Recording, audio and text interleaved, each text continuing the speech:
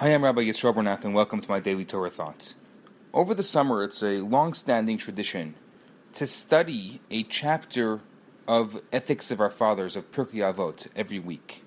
I'd like to read to you the opening of Chapter 2 of Ethics of Our Fathers. Rabbi said, "Which is the proper path for man to choose for himself? Whatever brings beauty to the person that does it, and is beautiful to mankind." Now, Ethics of Our Fathers is not halacha, it's not Jewish law. It's just really good ideas. If you want to be the quintessential Jew, these are really good ideas to follow. So, what does it mean? The Bartanura says that we should choose the middle path, since the extremes are either harmful to you or harmful to society. For example, if you're very stingy, you may amass a great fortune, but you don't bring honor to yourself. On the other hand, if you give all your money away, you bring honor to yourself, but you become a pauper in the process. Maimonides adds to this thought. He says, don't be irritable and easily angered. On the other hand, don't be like a corpse who feels nothing. Express anger for things worthy of anger, so that they should not occur again.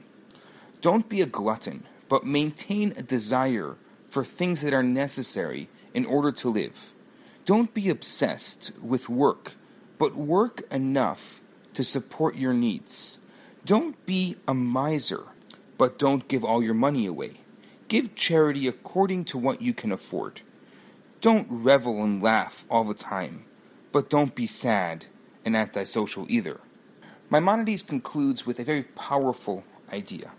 He says, however, if a person is naturally extreme in one of these things, they should temporarily adopt the opposite extreme in order to cure themselves. So we're trying to find the proper path, which we've defined as the middle path.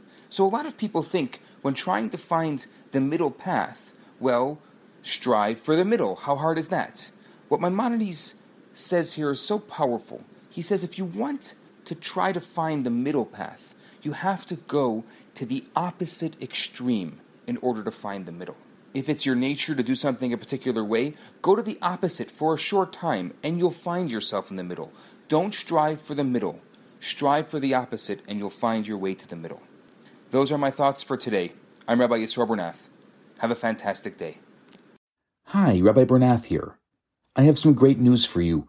My popular 4-week course, Kabbalah for Everyone, is available right now for free for the next 50 people who download it.